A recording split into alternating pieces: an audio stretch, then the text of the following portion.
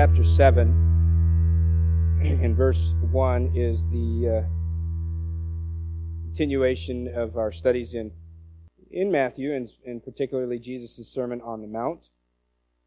And I've spoken to a couple of people this week. I hope that you take some time to either read ahead and familiarize yourself, inundate yourself with the truths, or continue reading it this weekend with a little bit more of an understanding maybe of how it relates, and then even get further instruction and edification from the passages that we do study. I have jumped around with the title a couple of times and just stuck with the boring one, How to Treat a Brother. But I have had come up with some other, what I thought were clever, but I'll just keep you with just that, How to Treat a Brother or Sister. Matthew 7:1. You'll mark there, and we'll look at that in just a moment. Somewhere along your Christian journey, you're going to come to an amazing realization. This is going to be a discovery that is both surprising and has dramatic implications on your Christian life. You might have already experienced this revelation or not. It doesn't, we don't know. But once you have been opened to this fascinating truth, it will forever change the way you walk through the Christian life. Here's the truth. Not everyone is as good at being a Christian as you are. We're not all as good as you are at being a Christian. You're going to find that other people struggle with things that you don't. Some people deal with certain sins that have either never really ever bothered me or that I have long since overcome. And this could be because God's Spirit has worked on me. It may be that it just was never a temptation that I ever had to face. And some people seem to, when I look at their lives, they seem to be messier than mine, less disciplined than me.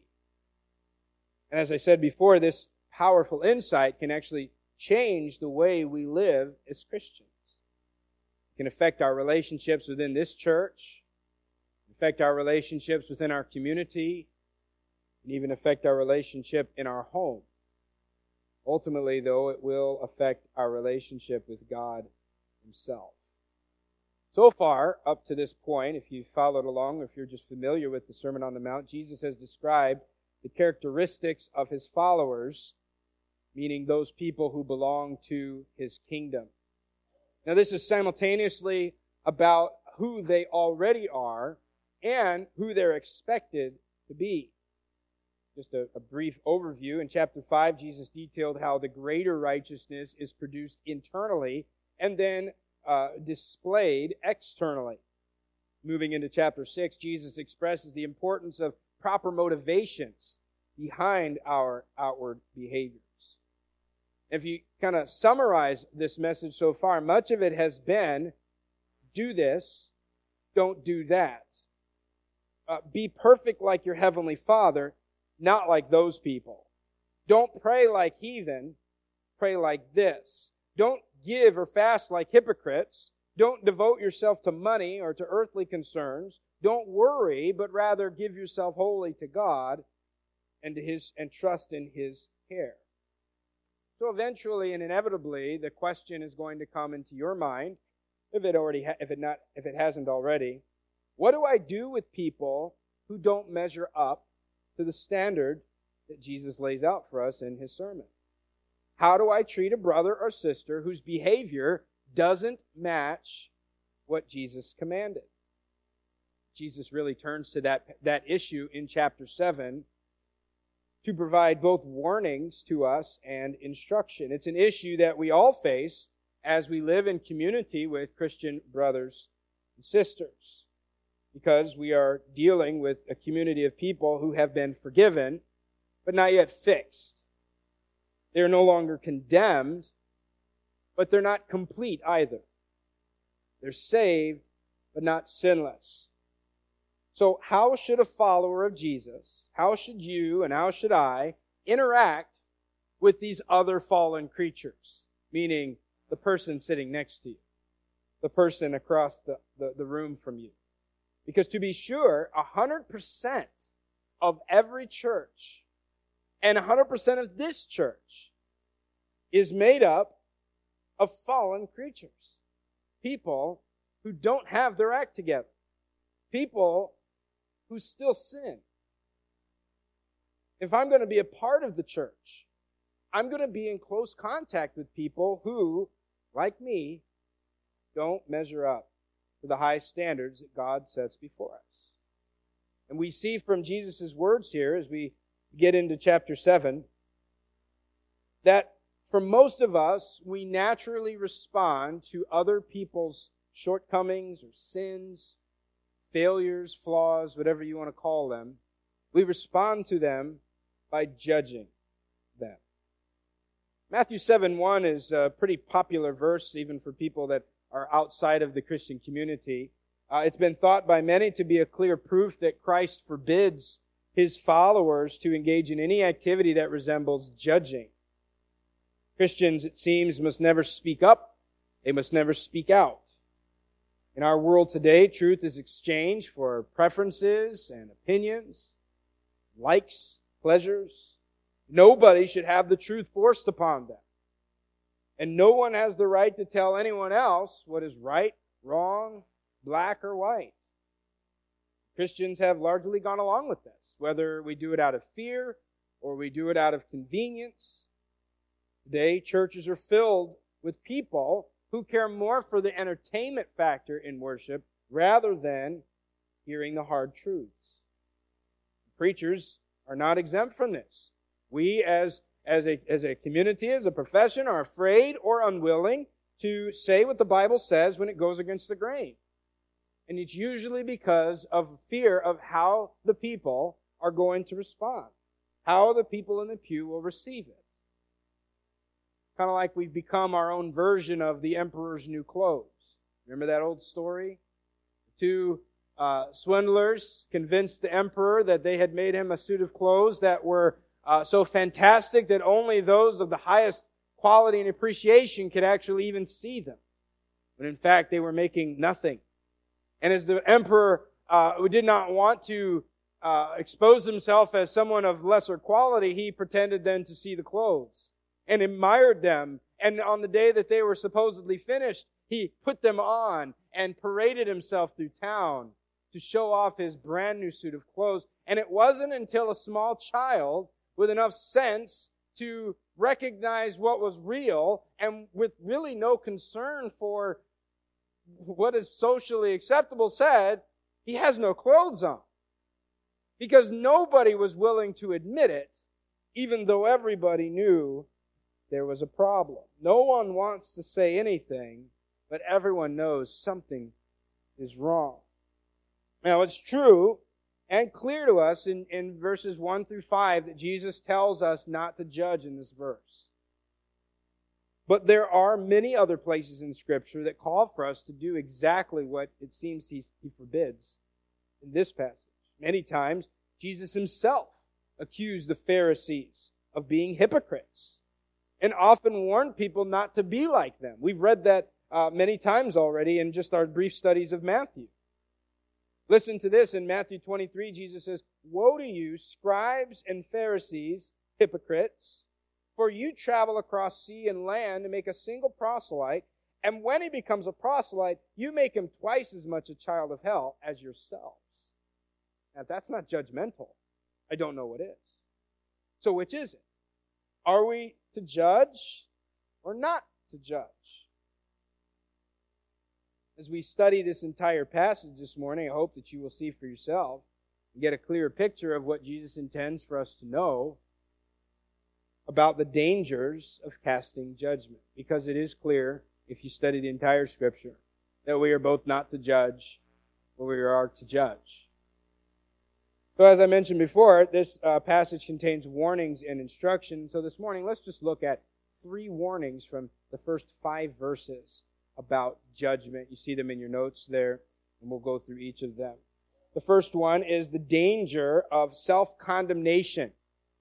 or the reciprocity of judging. Look in verse 1. Judge not, that ye be not judged. For with what judgment ye judge, ye shall be judged, and with what measure ye mete, it shall be measured to you again. Now Jesus is speaking to each individual here, warning them not to judge their fellow disciples, lest they be judged themselves. We're still within the Christian community, so keep it within that context. Presumably, Jesus is referring to the judgment that we receive from God when he goes on to say in verse 2 that we will be judged with the same measure of judgment we use. Think of the various measuring cups and instruments in your kitchen. You have the big pints, and you have the teaspoons, and you have cups and quarter cups, and all of those are measurements, and Jesus says that whatever measure you use to judge someone else will be the same measure used to judge you. Whatever way you and I judge people will be the same way we receive judgment. So, how do I want to be judged? To what degree or standard do I wish to be held? In what measure would I prefer to be judged? Teaspoon size? Or by the gallon? Notice that Jesus is correcting a problem that is within each of us. Because for the entire sermon, the focus has been on what I do. This was just shocking to me as this kind of realization came to me as I was studying it this week. Think about his sermon so far. I should not worry. I should not have the wrong treasures. I should give to the needy and love my enemies. I should let my light shine before men. I should pray and fast and give with proper motivations. But the way that we hear it, and the way that Jesus switches gears in chapter 7 shows us the way that we hear it is, you should not worry. You should be perfect as your Father. You should be salt and light. You should go the extra mile and turn the other cheek. And on and on and on. When I should be focused and concerned on my greater righteousness, instead I'm looking to see how you're doing. That's how we live as people, don't we? I know what the standard is, and instead of looking to see how I measure up, I'm watching you. They failed again. They failed. Look at those people out there. They just can't do what they're supposed to do, all the while failing to see my failures. We assume the role of judge for our fellow brothers and sisters and seek to assess how well they're doing in measuring up to Jesus' standards. And chapter 7 begins by pulling the attention back on ourselves. Because he hasn't said, worry about your brothers, but all of a sudden, what he says in chapter 7, verse 1, points to the fact that we have heard this and then started looking at our brothers, and he's pulling us back saying, judge not. Look at your own self. I said at the beginning earlier that a life-altering truth is that not everyone is as good at being a Christian as you are. But the reality is, I'm not very good at being a Christian to begin with. Yeah, there are people who are not as good as I am at doing this thing called the Christian life, but that doesn't mean that I'm very good at myself. And the other reality that we don't like to think about very much is that there are many people who are much better at living the Christian life than me. So where's my focus? Jesus points out that it's usually on others, particularly on those I feel are less successful than I am. Well, why do I focus on them? Really, it's because it makes me feel better about myself, doesn't it?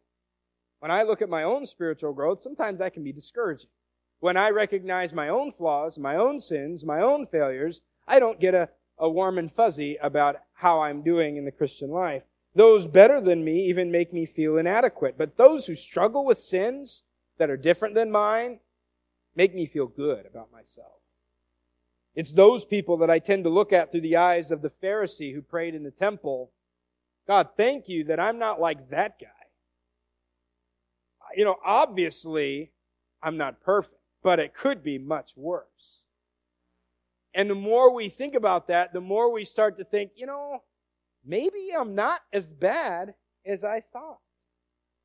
That leads to the second warning, the danger of self-deception. Look down in verse 3. Why beholdest thou the mote that is in thy brother's eye, but considerest not the beam that is in thine own eye? How wilt thou say to thy brother, let me pull out the mote out of thine eye, and behold, the beam is in thine own eye? Jesus warns us here that we are easily blinded to our own sin. Worse, it's not that we're blinded to our sin every time, but that we are willfully ignorant of it. We've learned to ignore and tolerate our own sin instead to focus on other people's. While we supposedly can't see our own sin, we can spot other people's flaws with an eagle eye. Jesus uses this hyperbole to contrast my own faults with yours. He says, why do you see a splinter in your brother's eye, but don't notice the beam of wood that's lodged in your own? Now, it's true that there should not be even so much as a splinter, a little sliver of wood in a person's eye, representing flaws, representing sin. Yes, they should not have that in there. That is true. But wouldn't you agree that a beam-sized sin in my own eye is far more serious and deserves the priority of my attention over a tiny sliver in someone else's? And notice that Jesus asks a why question here. He says, why? Why beholdest thou the mote? Why do you see the little mote in your brother's eye, but not? Why do you see your brother's faults, but not your own? The issue is not if we see our faults, but why we ignore them to focus on other people's. Why is it so hard to see the sin in my own life, but so easy to notice it in yours? Why do I pick out the problems in your marriage, but pay no attention to the problems in mine? Why do I gawk at your failures in parenting and take no notice of what's happening in my own home? Why do I hear your conversations and recognize when they turn to gossip or complaining, but don't seem to catch it in my own speech? Why do I see when your faith is lacking and small, but not when I have none at all? Why do we ignore our own faults and pick out other people's? Well, it's because of pride. We're likely to see the sin in our own lives, or at least that we could see the sin, but we choose to ignore it and focus on somebody else. We look down on other people for the shame of having a small speck in their eye, when in fact, our sins are often greater and much more severe. The splinter or mote in my brother's eye is just a shaving off of the beam stuck in my head. You have a twig. I have a log. And I'm not ashamed of it. We've learned to tolerate and excuse our own sin and busy ourselves with judging other people for theirs. And that brings us to the third danger. You look down in verse number 4. In the third warning, Jesus asks another question here. How wilt thou say to thy brother, let me pull out the mote out of thine eye, and behold, the beam is in thine own eye? He says, how can you tell your brother, come here and let me pick out that splinter in your eye? He says, look at the beam in yours. It's a log, man. His is just a twig, and you've got a beam. You've got a 2x4 stuck in your head, and you're concerned about a sliver. How could you even say or think that you could fix someone else's problem while much greater problems exist in your own life? Let me ask you a question. Would you take financial advice, retirement advice, investing of any kind from someone who had lost all of their money? Of course not. How would you respond to someone who gave you parenting tips that had either never had children or had thoroughly ruined their own? We wouldn't say, oh yeah, this guy knows what he's talking about. No. Then why, if we wouldn't take it, would we try to give it when we're obviously unqualified? Do you think that the brother that I'm judging notices the log in my eye? Is that something you can hide and decorate well? Can you bedazzle it and make it not so awful to look at? Do you think that he thinks it's ridiculous that I would judge him? Now, sometimes our sins are so inner and hidden that the brother doesn't see, because this is metaphorical. Obviously, you can't walk around with a 2x4 in your eye and be okay. But even if my brother can't see my sin, God does, and I can. And Jesus asks, how can you do this? He already asked why, but now he says, how can you do this? I mean, imagine the gall, the arrogance, the nerve to stand in judgment of another person when we ourselves are guilty of much worse and much greater sin. And it's all done under the guise of helping. I make it sound like I'm trying to do the Christian thing and help this poor sinner get better, become just like me. Jesus calls this hypocrisy in verse 5. Thou hypocrite, first cast out the beam out of thine own eye, and then thou shalt see clearly to cast out the mote out of thy brother's eye. Who are you to stand in judgment? You have worse problems than he does, Jesus says. Get yourself right, and then you can help if that's really your goal.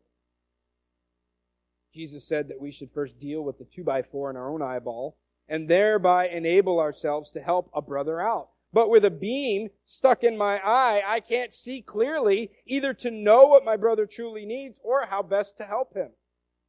Imagine the further damage that I would do to another person while trying to perform eye surgery with a stick of wood protruding from my noggin. I would do even more damage. This hypocritical eye surgery, hypocritical optometry does more harm than good, does it not? And at this point, it's helpful for us to reconsider verse 1 again, because if Jesus meant that we are never to judge a person, how could he now say that we could ever truly help a person without judging him?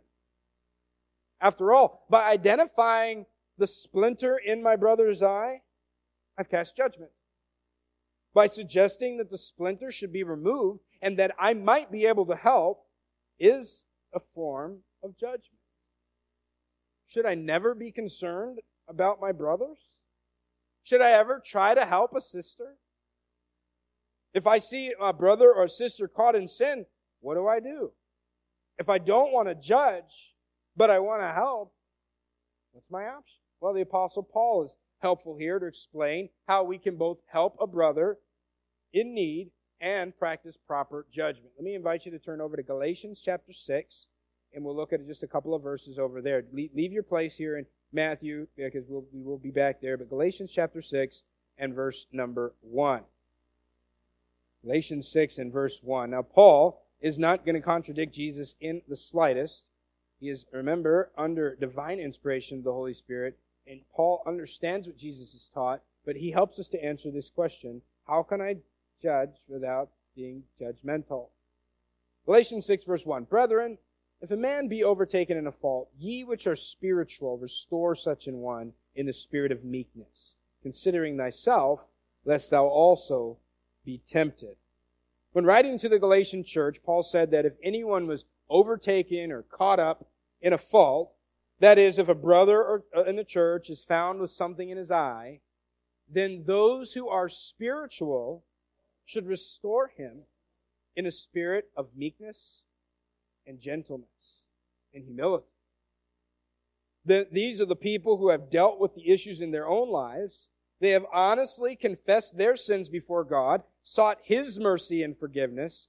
They daily search their lives for sin, and through God's grace and by His Word, they seek to keep their eyes free from logs, beams, specks, and splinters.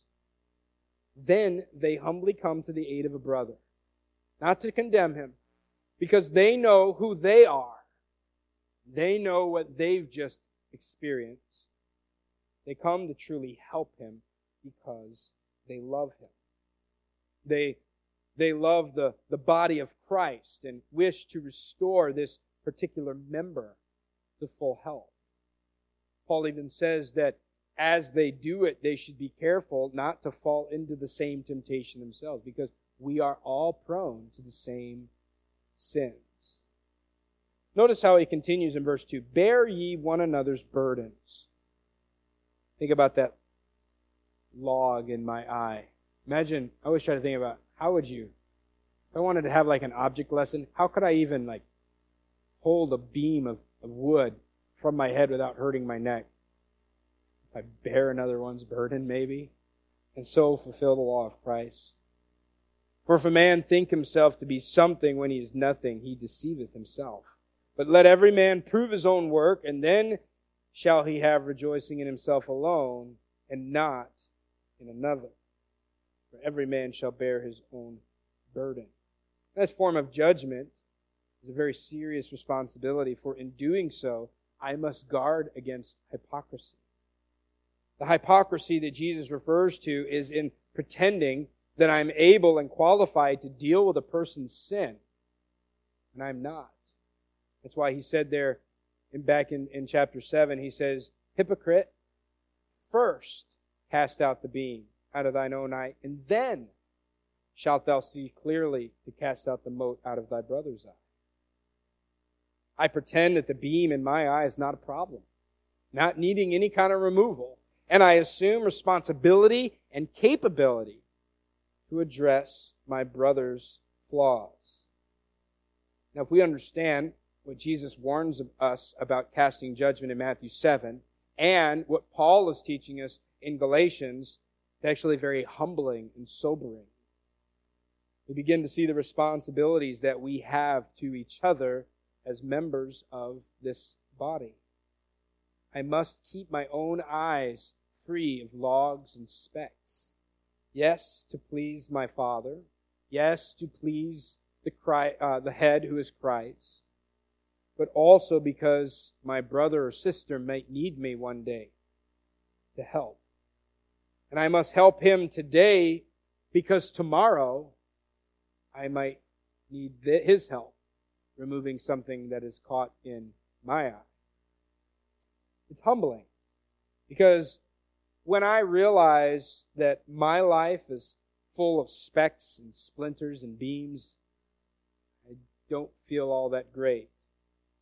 At some point in the past, I did turn to Christ for cleansing and forgiveness, but I still rely on Him to continue His work in me of removing those things and renewing me in His image. As I'm trying to help a brother, I'm constantly aware that I too am poor and needy. I also struggle with sin. I need the power of Christ's forgiveness and grace to live this way He calls us to do. It's not by my efforts that I made it this far. It's only by His grace that has carried me. His blood that washed away my sin. His gospel that saved me, and His word that sanctified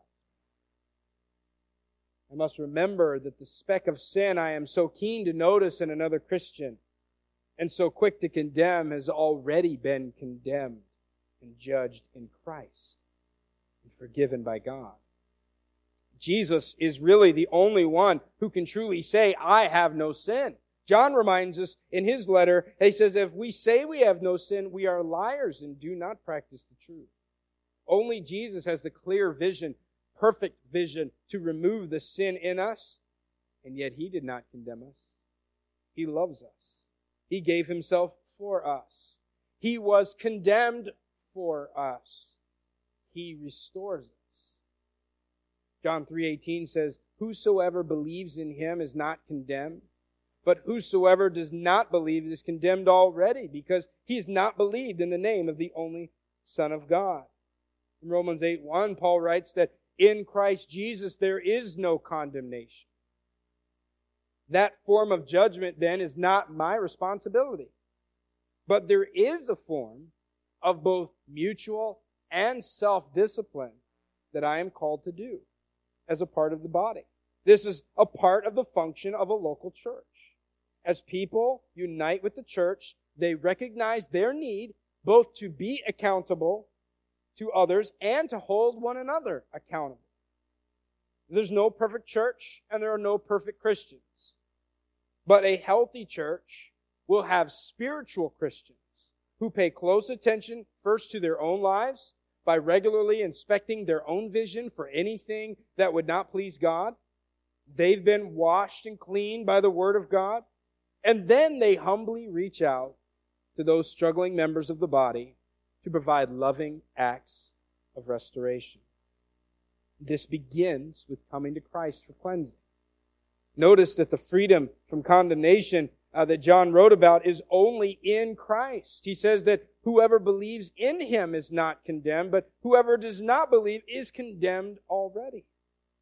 John says that your unbelief already condemns you, but when you come to Christ, through faith and repentance, you experience the cleansing and forgiveness of sin.